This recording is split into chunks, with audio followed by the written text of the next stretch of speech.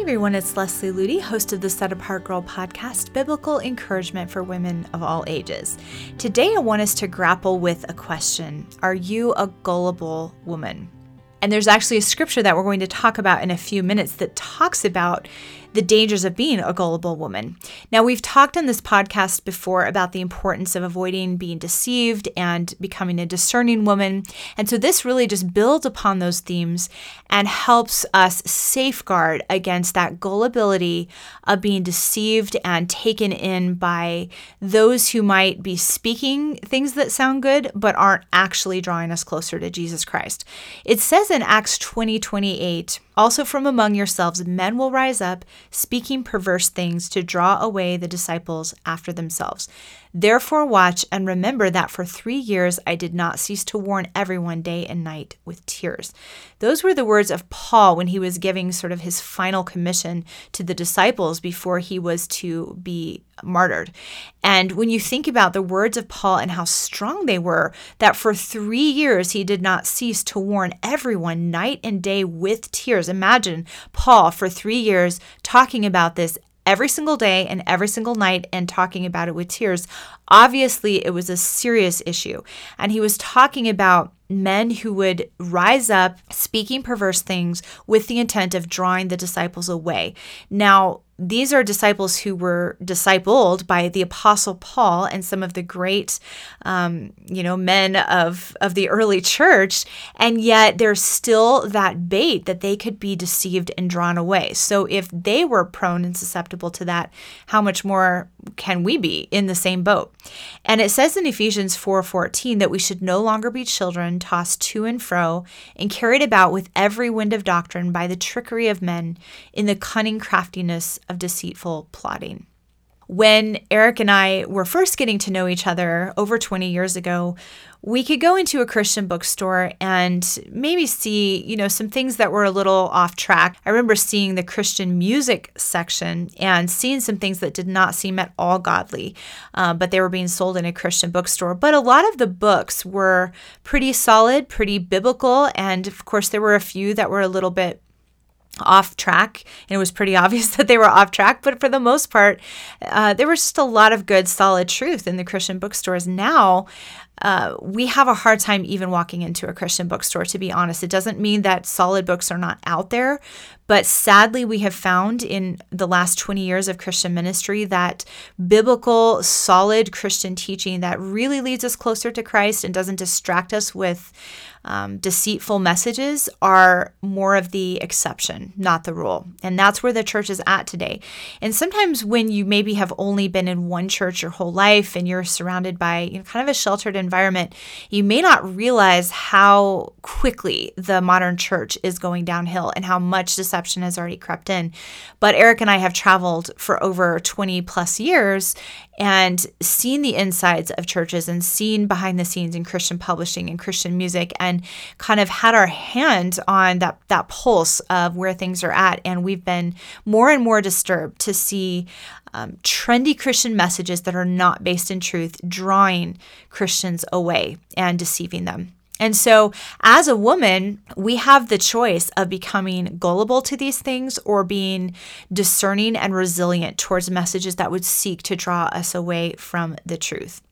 There are a lot of trends in modern Christianity. Maybe you've noticed some of them. Mega churches are one of them. A lot of new Christian, quote, celebrities being raised up where they're really treated just like secular celebrities, but they're in the Christian world. And really trendy Christian messages that have like new concepts and philosophies and artistic blogs. And so often these things can tend to dazzle and impress us because they distract the eye but deceive the heart. It's so easy to naively accept anything that is labeled as Christian, especially when we see other Christians embracing it. If you add enough glitz and glamour to anything Christian, you can quickly become blinded to the fact that God is no longer a part of it. Just because it's impressive, maybe it has a big budget behind it, does not mean it's based in truth. I used to assume that every Christian book, every Christian album, every Christian movie had gone through a careful evaluation process by a board of godly, trusted elders, that had been in the church for 40 years and they knew the word of God and they were just checking everything to make sure it was scripturally sound and accurate. Because one thing that I saw early in my ministry is that pastors would often shape their ministry or their messages around the newest books that were coming off the Christian press. And worship leaders would so often shape their music and the whole feel of the music in their church around whatever was popular in the Christian music industry. And that's still happening today. But my reasoning early in my ministry was, wouldn't the messages shaping the church be vetted by godly elders? But the reality is that very rarely they are, because, we've had Christian publishers tell us it's really just all about money. They're not concerned as much about scriptural accuracy or truth. They want to look at what's new and trendy and is going to sell a lot of copies. And that's what it boils down to. We talked to a Christian record label president once who said, Christian artists usually just want to be famous. They're not really in it for ministry reasons. We just sign them because they have talent and they're just in it so they can get in front of people and get their name out there. Now, of course, that's a broad generalization. There are some great Christian artists out there who really have a worshipful heart, but it's so important to be aware that there are plenty that are just in it for their own fame and glory. And so when decisions on the messages and the books and the music hitting the church today are being made by wealthy Christian business owners who are sitting in fancy hotel rooms and have their own private jets, you have to wonder, is it really being lined up against the Word of God and thinking about what is going to most edify the church? And usually the answer is it's not. It's mainly just all about money and making a lot of noise. So why is this happening? Where have we come over the past 20 plus years, and why have we become so prone to deception in the church? There's such a pitfall of fame and money. There's a widespread mindset in the Christian industry that has provided an inroads for all kinds of flawed messages to enter the church and influence our thinking as Christians, because we're dealing with fame and money-driven artists and authors and publishers who see the potential of making money, and corruption can so quickly come in.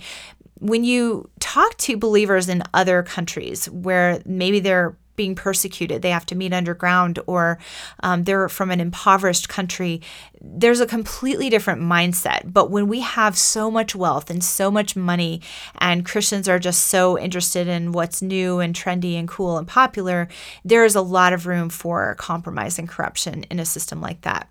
Also, we have the deception of the internet. These days, you really don't need a lot of scriptural knowledge or proven godly character to influence modern Christianity. If you simply have talent and marketing skills and a strong social media platform, you can easily become the next big thing to hit the Christian world, which is sad. I remember getting a letter not too long ago from a publisher who wanted me to endorse an author's new book. And it was interesting. The entire letter was seeking to establish this author's credibility, but the only thing they talked about was the fact that she had so many likes on Facebook and so many followers on Instagram, and all of her credibility came from the fact that she had gained an online platform. None of it was about her testimony, her background, her life with Christ, her scriptural understanding. And it was just interesting how the publisher had said, well, she's got popularity online, then she must have something important to say. And that's about as far into it as they looked. This is the day in which we live. It's summarized in Isaiah 59:14. Righteousness stands at a distance. Truth has stumbled in the streets, and honesty cannot enter. And I will say that with all that I have observed in our culture and our Christian culture over the past 20 years, that would be a very accurate statement of where I believe we are today. Now let's get back to that question, are you a gullible woman? It's from 2 Timothy 3:6. They are the kind who worm their way into homes and gain control over gullible women who are loaded down with sins and are swayed by all kinds of evil desires. Gain control in this verse means to lead into captivity. And gullible means, it's a contemptuous term that means silly and foolish. So in other words, if we are gullible enough to listen and agree with the deceitful voice of the enemy, then we can be led into captivity by him. We can't be the bondservants of Christ because we are ensnared by our own foolishness and enslaved to a lie. Now, today's women have an incredible influence over the church at large because women are the primary ones who buy the materials that are being produced and published. Women are the main ones who buy Christian books, Christian music, Christian movies, and you will hear publishers say that if we can just get, the women to buy these things, if we can figure out what women want and give it to them, then our company will succeed. I remember being approached by a television network one time. They were thinking about doing a documentary with us, and they said that our target audience is women from the ages of 25 to 55. And if we can reach those women, then we know that our show will be successful, because those are the main ones who watch the shows and watch the commercials and spend the money. And so it's startling to realize that a lot of what's being promoted to the church today is specifically targeting women. A lot of times publishers and people who produce these things have the mindset that today's women do not want deep Christianity. They don't want serious Christianity. They want something shallow and trendy and comfortable. And I've heard a lot of people say that. And so if you think about women rising up and actually saying, we want solid biblical truth, we don't want to just be entertained and coddled and catered to. If women actually took that stand, think about how it would influence the messages and the materials that are hitting the church today and how the overall church could be changed and redirected. It's sort of an interesting thing to think about. Let's look at ways that we can avoid becoming gullible women. God does not intend us to spend our Christian lives being tossed to and fro and carried about with every wind of doctrine, as we talked about earlier, Ephesians 4:14. Proverbs 8:33 through 35 says, "Hear instruction and be wise, and do not disdain it. Blessed is the man who listens to me," meaning wisdom, "watching daily at my gates, waiting at the posts of my doors. For whoever finds me finds life and obtains favor from the Lord." That is a beautiful promise because God desires us to walk in his wisdom. He desires us to have that gift of clarity of mind, soundness of mind, and discernment. And this is something that every one of us can have. Even if you're not a Bible scholar, you can have that godly wisdom that can protect you from becoming vulnerable and gullible to these deceptions that are everywhere out there. But we do have a responsibility to listen to God's voice, to hear his wisdom, to heed it and not disdain it, to watch daily at his gates and to wait at the posts of his doors. And he promises that if we seek his wisdom diligently, we will find it. Here are a few practical ways that you can avoid becoming a gullible woman and start to walk in the wisdom of God. First of all, beware of itching ears. That comes from 2 Timothy 4:3 through 4. "The time will come when they will not endure sound doctrine, but according to their own desires, because they have itching ears, they will heap up for themselves teachers, and they will turn their ears away from the truth and be turned aside to fables." It's a pretty good verse to describe what's happening in a lot of churches today. Itching ears in this verse means be desirous of hearing something pleasant. How many pastors feel that pressure to speak words from the pulpit that are pleasant and comfortable? Because that's what people desire to hear when they have itching ears. How many books have been published where they just speak a pleasant, comfortable, easy gospel because they know that that's what people want to hear? When we have itching ears, we no longer want to be molded and shaped by God's truth or convicted and refined by his Spirit. We try to modify his word to align with our ideas and our desires rather than let our ideas and desires come under submission to his word. And there are many ear-tickling messages of today, things that tell us that we should just pursue our own happiness, fight for our own applause, cling to our desires, pattern our lives after the trends of pop culture, treat sin lightly, and make the Christian life all about self. These are just a few of the most common ones. And one of the things to be aware of when we're talking about avoiding those ear-tickling messages is that they so often come in attractive and even seemingly good packages. A lot of times, a little bit of truth is blended with lies to make those ear-tickling messages. So when you blend a little bit of truth with an ear-tickling lie, it's easy to become convinced that it must be on target because it sounds right. Ear-tickling messages never bring us to a place of conviction, repentance, or brokenness over our sin. They just help us put a spiritual label over our self-focused, sinful lives, and they provide us with plenty of excuses to never need to change or grow. So keep that in mind. They may use a lot of scripture or have some truth blended in, but if it doesn't bring you to that place of saying, Lord, I desperately need you, I want to grow in you, I want to choose a life of holiness and righteousness, if it leaves you in that place of, I'm completely fine the way I am, I can just enjoy being a part of this world and still be a Christian at the same time, then very likely it's an ear-tickling message, not a truth-based message. If you find yourself evaluating a message based on how it makes you feel, or picking and choosing your truth based on your personal preferences, then most likely you're an itching ears believer instead of a discerning believer. And you can easily be a gullible woman when you have itching ears. So don't ask the question, how do I feel about this message? Ask the question, what does God say about this message? The second key is to really build your life around the Word of God. Don't just look to devotionals and books and blogs and other things that are out there for your source of spiritual fuel. Those things can be a good accent to a quiet time or to a spiritual life, but nothing can replace the Word of God. It's supposed to be a lamp unto our feet and a light unto our path. We can't replace or regard God's word as moldable to human opinions and ideas. We need to find out what God says and then build our lives around it. Again, Christian books and resources do have value in our lives, but we can't allow human thoughts to take the place of God's word, because that's what will make us gullible women.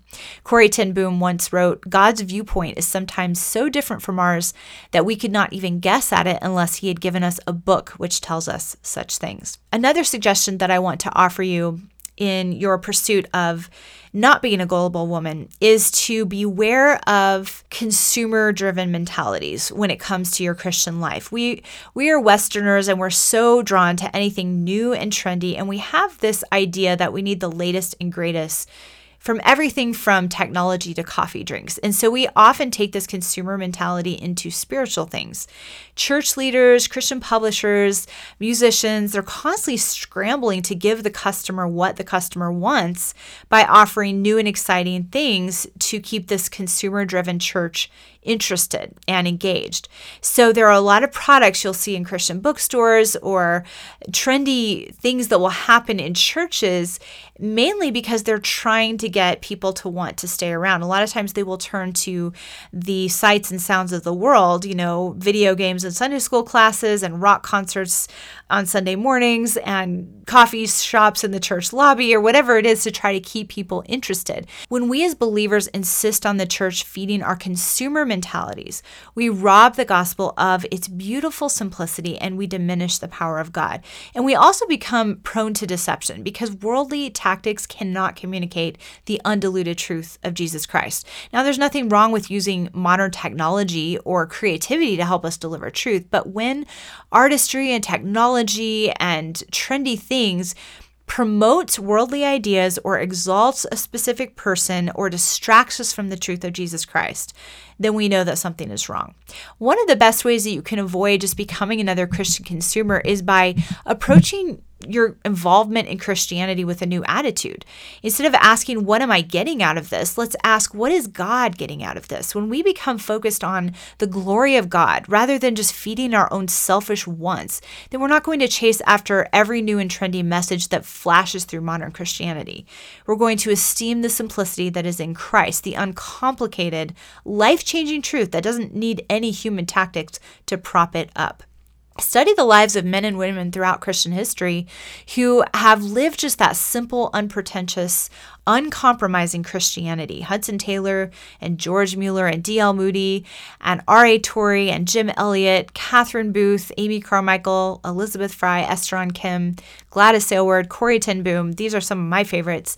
And I believe that those examples can inspire you towards that singular aim in your Christian walk, not to be entertained or catered to, but to love and honor Jesus Christ. Here are some final thoughts that I want to share with you. To avoid being a gullible woman in such a time as this can feel a little bit overwhelming. But here are two things you need to remember. First of all, you need to rely on God's grace. Don't try to grow in godly wisdom by looking to your own efforts or willpower.